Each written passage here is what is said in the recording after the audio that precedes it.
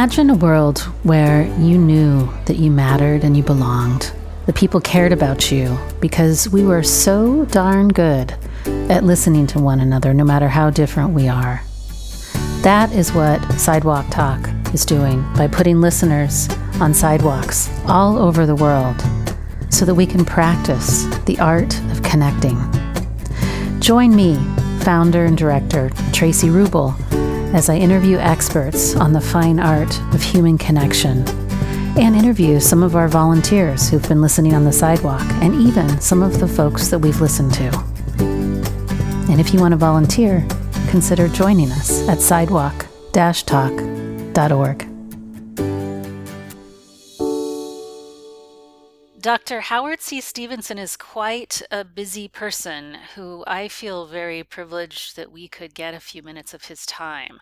He's a professor at the University of Pennsylvania. He actually is a nationally recognized clinical psychologist and researcher on negotiating racial conflicts, as well as a Constance Clayton Professor of Urban Education, Professor of African Studies, and he's also the director of the Racial Empowerment Collaborative and the director of Forward Promise, which provides support to organizations that are helping young boys and men of color heal from discrimination trauma.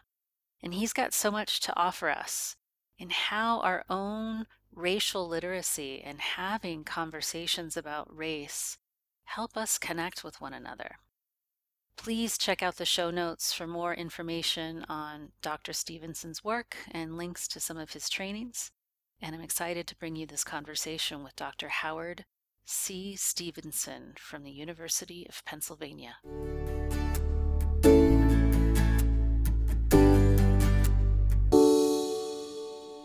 Dr. Howard Stevenson, I am really inspired by your work and the work that you're doing at the Racial Empowerment Collaborative. And my hope is that by our dialogue today, what it does is it serves the 7,000 listeners at Sidewalk Talk and then people that don't participate to widen their embrace to more and more people. So I wanted to just thank you for being here and ask you, what ultimately started you on your path? Tell us a little bit about who you are as a human before you're an educator and what started you down the path that you're on today. Thank you, Tracy, and it's a pleasure to be here, and thanks for the opportunity. I would say growing up in the family that I grew up in and having two parents who were vastly different from each other, both African American, but both the youngest in their families growing up, and sort of a zest to be making a difference in the world. They each had different styles about how you navigate conflict, and particularly racial conflict. So I grew up in a family that had different styles of dealing with racism, and that coded and influenced a lot of the work that I do now. A big deal growing up in this southern Delaware, very rural country area, is that you never think that you're better than somebody else. And the moment that you do that, and the moment that you forget where you came from, or the moment that you forget who your people are, you are going to get sick. It's not healthy. And that it doesn't really matter what you accomplish, it's about who you're connected to. And so it wouldn't matter how famous we get, how many degrees we get, my family, my brother and sister. It really more depends on have you forgotten where you came from, and do you remember who you are connected to. So village means something, family means something, community means something. So I would argue that we grew up in an impoverished community that didn't understand the politics of the world getting through college, but that's what really, I would say, that and faith would be the things that got me to where I'm doing now. I think that's a really beautiful backdrop to kind of bring us into kind of what shaped you, because that's certainly not the model that we live in today, and that's certainly not the model of our politics or our economics. To remember where you came from, there seems to be this promotion of striving to be better all the time. Yes, and I think that when you have to share resources with other people, I'm in writing about our growing up, one of the things my father used to do when we would go into the store and we had a car, not everybody in our neighborhood had a car, we would see folks walking to go 5 miles to get to a grocery store. And my father would pick them up. And so going to grocery shopping could take hours because you have people that you're taking with you. You're not sure when you're going to come home, but part of other people's living and your living is dependent on how you treat others. It's a necessity, not simply an interest. And so, if you wanted to get chastised, you disrespect another person in our community, and you would feel it, and it would come not just from your family, but it come from other people in the neighborhood as well. So there's this shared space that you were in, and this belief system that had you really look out for one another, even if it meant sacrificing something of your own time and beingness. Sounds like. Yeah. Yeah. Yes, and in our time conscious world now, some of that is unheard of because you really have to get some other place and be some other place. You don't have time to take care of other people's needs or be sort of beholding to how their life might take too much time, or take you off course. Well, I think that's a nice segue into some of the work that you're doing around educating people.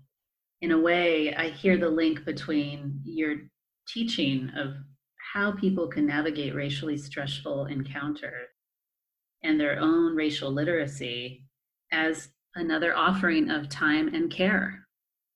And so I wanted to hear a little bit more about what you've seen change over the last 5 years, 10 years, 20 years on how we're navigating racially stressful encounters for the better and for the worse, and why you're on a mission to do this. Yes, so thank you. I mean, I feel like we have grown up, and I grew up in the 60s where the politics of race were moral and faith-based, and an expectation from others to be human through a morality framework. That is, that if you really believe in these ideas of America, if you really believe in everybody is human, then you have to match your walk with your talk. You've got to match your behavior with the legal framework. And a lot of our solutions to racial inequity and violence was to hold people accountable through the law. And I think we grew up that way. We expected the law, the country, the democracy to be able to play itself out and live up to its highest ideas. And I think since the clashing of the 60s, people were in love with the idea of love. That is, we held people to the accountability of democracy and what it meant, and laws came from it. But I do believe that the ideas of democracy are different than the actual practice, and that is the idea of love. I think we're in love with the idea of love, but actual loving people, actually humanizing people, actually being human towards them is a very different process. So what I see today, and especially in the last 5 years, but I don't think it started in the last 5 years, is this sort of thrust to be okay at dehumanizing others, that other people are not as good as us, they're not as smart as us, they're not as pretty as us, they're not as human as us, and that is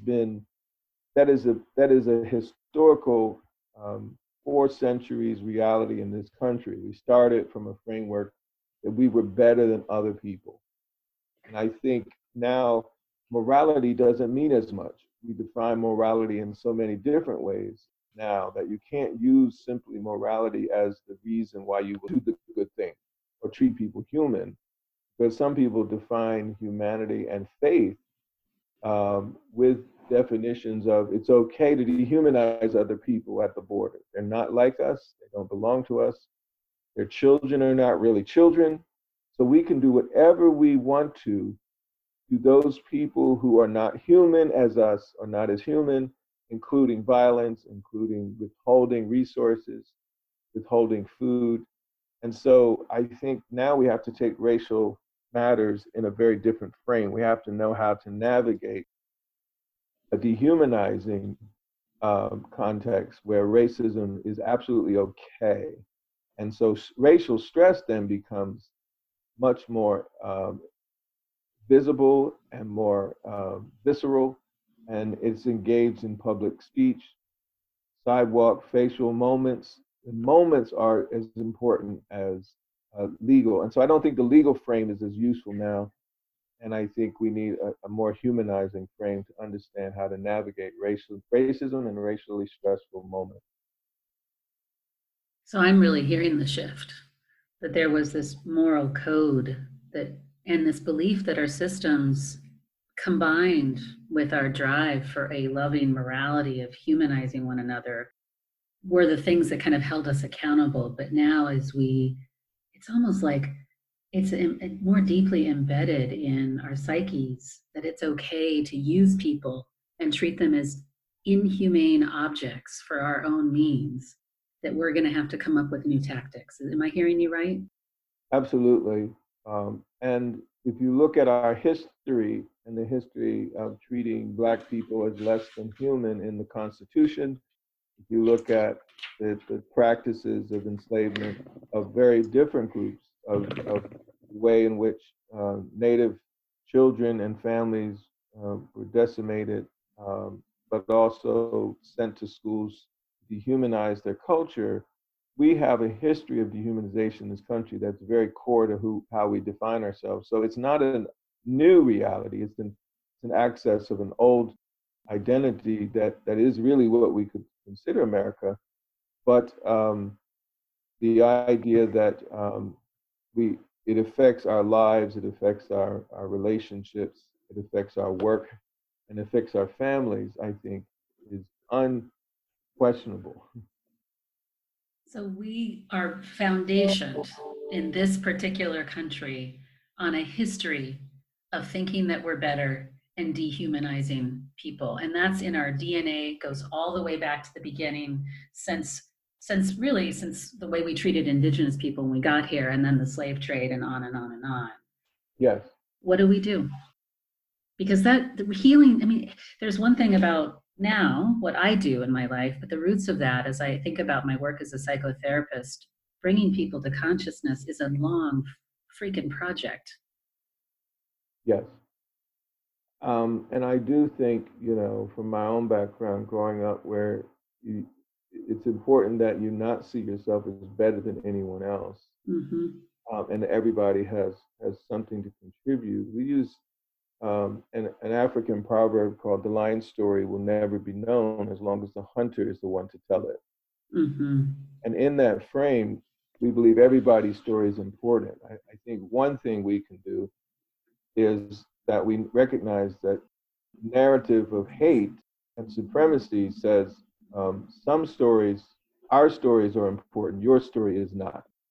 And so we will create a story about you that we like better, that puts us in charge of you, puts us better than you. And I would say any way that we can challenge that narrative, that's one thing we can do. Can we challenge the narrative of I'm better than you?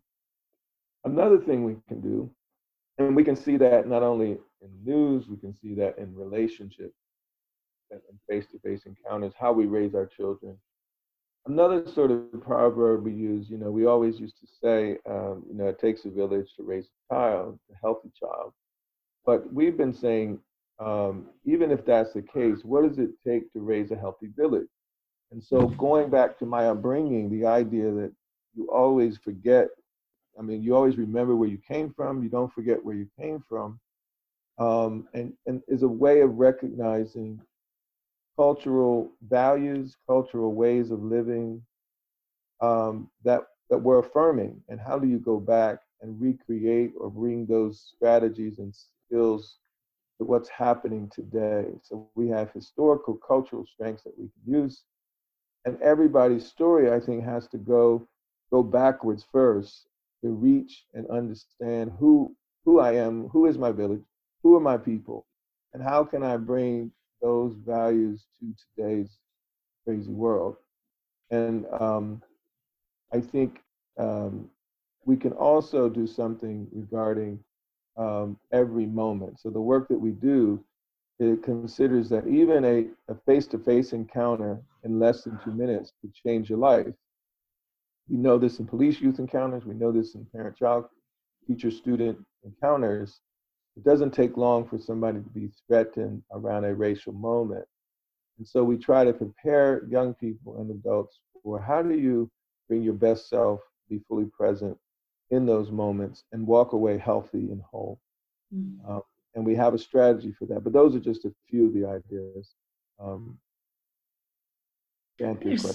There's something really, I just want to reflect. I'm also mindful that I'm a person of privilege. I'm white. And so I'm choosing to follow your storytelling to privilege the stories that you tell. And so I just want to model for those that are listening, this is how we do it at Sidewalk Talk. I'm trying to be mindful of not driving the questions, but follow you as I'm listening. Mm-hmm. And as I'm hearing you, I really hear this notion in that first point. You said, the lion's story will never be known as long as the hunter is in charge of it. And then what I hear you saying is we have to be mindful of who's telling the stories in our villages, or what villages are represented and not. And then there's this beautiful thing that feels really new to me, Dr. Stevenson, that, I don't know, has an impact on me. You said, we have to go back and look at, in order to raise healthy villages and communities, where we come from. And we have to find to our villages and bring those values forward. Because mm-hmm. It's from those values. I almost got a heart-centeredness to it. That's where the love lives, is in that knowingness of our values. And I don't think we do that right now. We're all on social media creating personal brands, and it's all about self. Right. So I'm really touched by both of these points. Am I kind of getting at the crux of what you were sharing there? Absolutely. And I think I would even add another piece, but yes, you've got it very accurately, and this is true for all of us, that we all have a village at some point. We didn't do us by ourselves. We didn't become us by ourselves. So going back allows us to say, who is my village? And so that means you also have a story. And the question is, we say to folks who are struggling or folks who are privileged, what is your story? And it's important to support the other narratives that aren't in the space. But it's also true, what we do with folks, as we think of moments, what do you notice about yourself when you're listening to another person's story? Mm-hmm. What do you notice about your thoughts? What are your thoughts doing? What are your emotions are you having during the storytelling that you're listening to? And what do you feel in your body? And we call this calculate, locate, communicate, breathe, and exhale. Calculate would be, what feeling are you having right now if you're listening to someone's story? And locate is, where in your body do you feel it? And be specific. Communicate is, what self-talk is going on and what images are coming to mind as you hear my story or as you're telling your own story. And I think in the racial conundrum of the world, people of color also want white people to share their stories and their narratives and not be on the sideline, while also get support for those narratives, whether they're full of shame or triumph. We think all Sankofa journeys back into our past are going to have shame, but also strategies to navigate that shame if you look deep enough. And so we all have a story. But what do you notice about yourself when you're engaged in your own narrative, when you're engaged in somebody else's narrative? And that's a way we think of racial literacy, that you begin to read what's going on, not only with the world outside, but you. It's happening with you. Mm-hmm.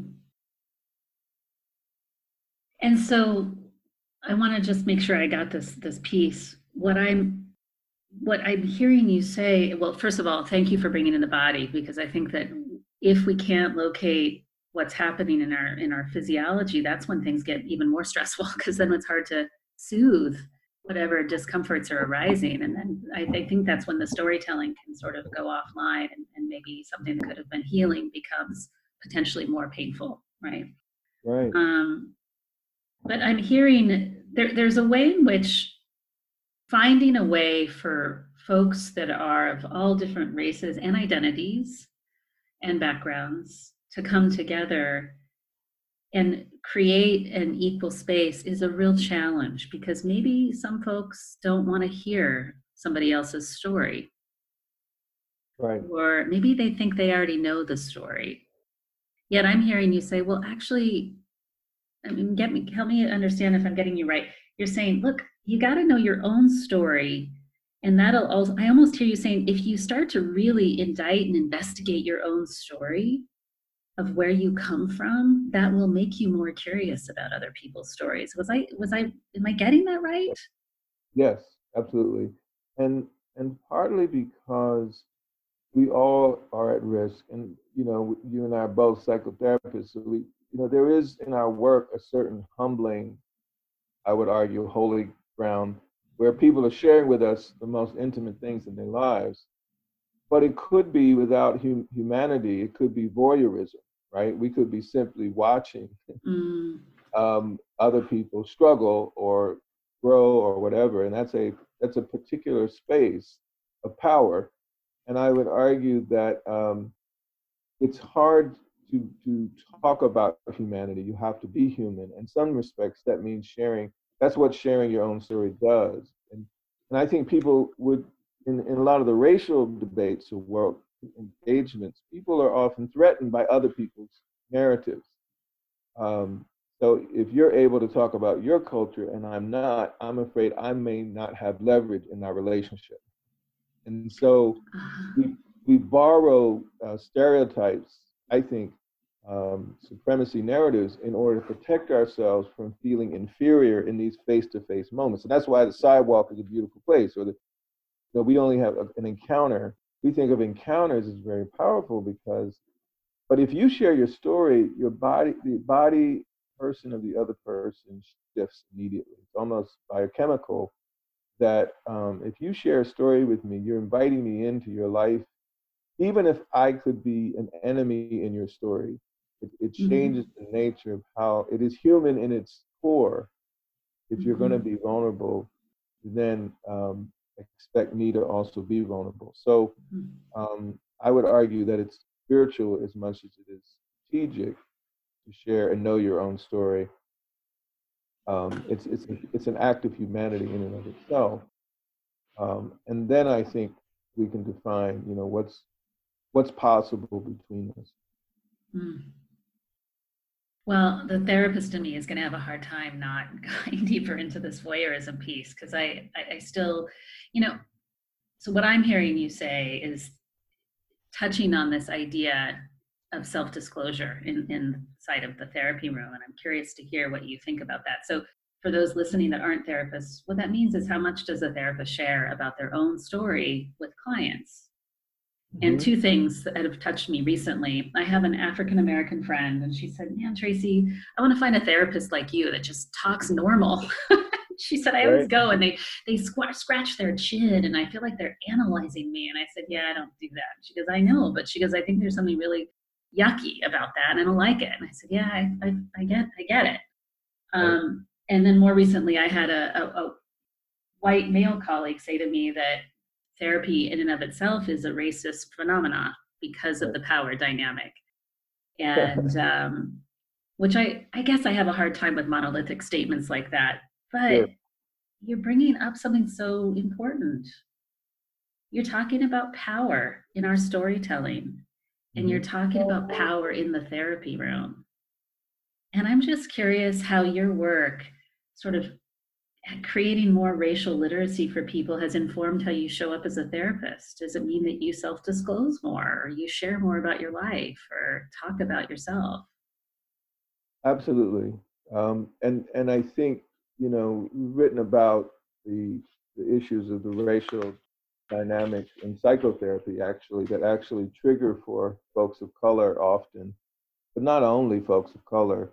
Um, am I am I going to be misused since I have given up the power to this other person? And I think we can track it in the ways in which, in transcripts of psychotherapy sessions, and we've done this in family therapy as well as individual therapy. And it's not just countertransference. or transference. It's the idea that we are recreating a particular script here. And if the therapist is also afraid to talk about race or bold to talk about race, it's a sort of the power dimension is undeniable. And so it's another elephant in the room, if you can imagine. And when you know, we are trained when people question that to not be vulnerable. And I would argue that dehumanizes the process of a sense. I wouldn't go so strong as if it is a dehumanizing process. I think we're triggered to remember other moments in which we have given power to people and they have misused it. So, but I do think in the same way in our work, the reason we use that line story proverb is that we start most engagements with a story, not with facts, because we want to allow people to eventually share their story, and that's where healing is going to take place. I don't think we're going to get through racially stressful moments or racism in our society. And this, you know, we've learned this from our Native colleagues who tell stories and do healing circles, right? And get to the same, if not further, outcomes in young people and families that we want as psychotherapists because of engaging these indigenous strategies around storytelling. Mm-hmm. I think we can get more without that, with that power dimension being challenged, at least directly. Mm-hmm. And those are, you know, different between Western and Eastern and African understandings of healing. But where we leave things is we say, you know, our job is to, in our work, our job is to help you fall in love with your own story. But that means we also have to appreciate our own. Mm-hmm. And I think, you know, I was at a school in Chicago, 7:30 in the morning, working with fifth graders. And I did the calculate, locate, communicate, breathe, and exhale after I told my story. And one of the calculate, locate, before I could get to communicate, one of the fifth graders, girls said, I'm angry at a 9. She was calculating and how intense her feelings were. I'm angry at a 9 that I'm the only Native American girl in this school. And she located, she said, I can feel it in my stomach. It's like a bunch of butterflies fighting with each other, so much so that they fly up into my throat and choke me. Mm-hmm. And so she was very clear about what racism for her felt like and what it meant, and how, and she could clearly in seconds say, here's where it affects me on a daily basis. Here's how I feel about it. Mm-hmm. And I think that's storytelling too. Mm-hmm. But her willingness to be vulnerable in that space with about 60 young people is the kind of stuff you're talking about regarding sidewalk connections and humanity. That kind of risk-taking requires other people to do the same. Mm-hmm. Yeah. That's so beautiful. The story is just alive in me as you tell it. I have this fantasy of hearing story after story, because I think kids get to the heart of it better than sometimes we grown-ups do. And there's just something so beautiful about the way she articulates that. Yeah. 2 more questions. Mm-hmm. You keep using the word storytelling, and this is a buzzword now. So I want to make sure I am clear that I understand what you mean, because you said there's a difference between collecting facts and sharing a story. What is a story in your mind? The story, in my view, and I think there's, you know, research on how the brain responds to stories versus fact.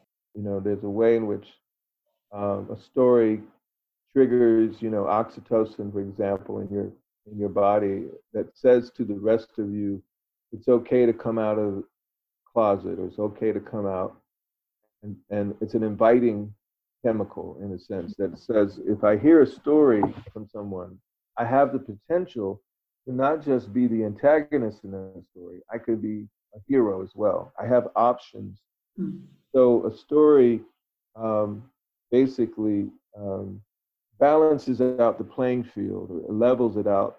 And many times, particularly around racial matters, we are considered to be either the slave or the slave master.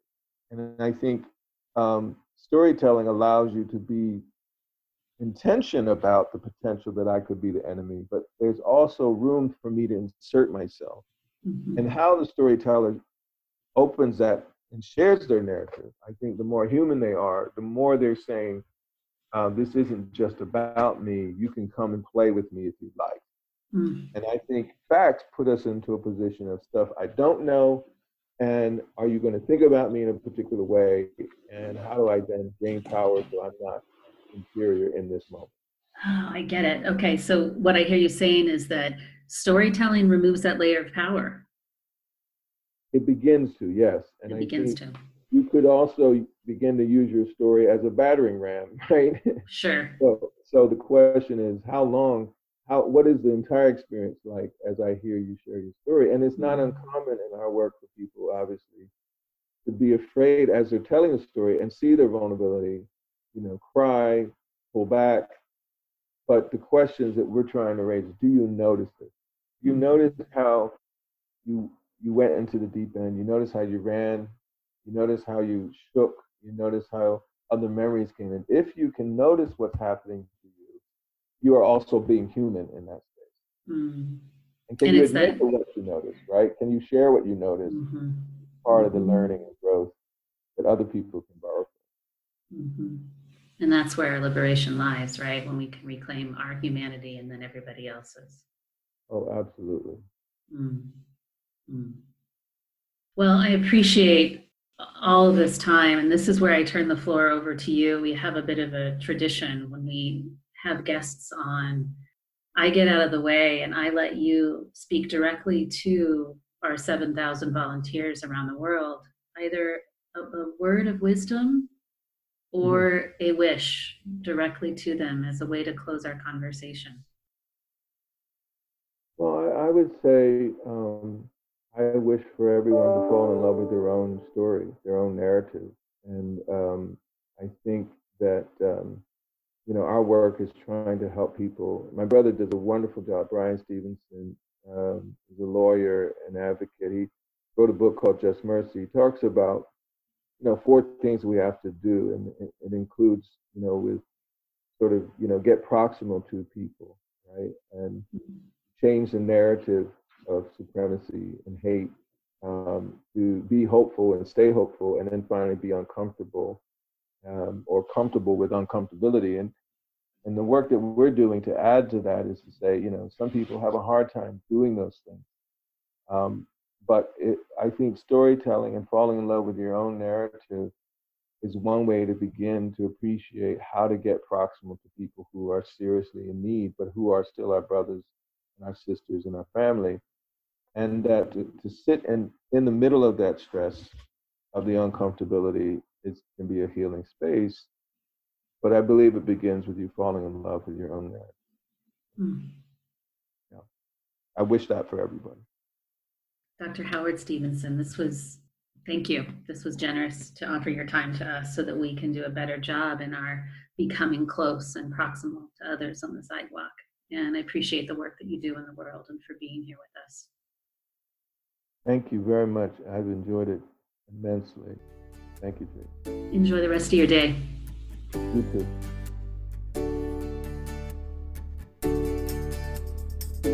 Thank you for being here and listening to this episode of the Sidewalk Talk podcast. If you like what you heard, tell your friends, tell your family, like and comment on the podcast publisher that you're listening from, and subscribe. This will help us get the word out about changing our culture to one of connection.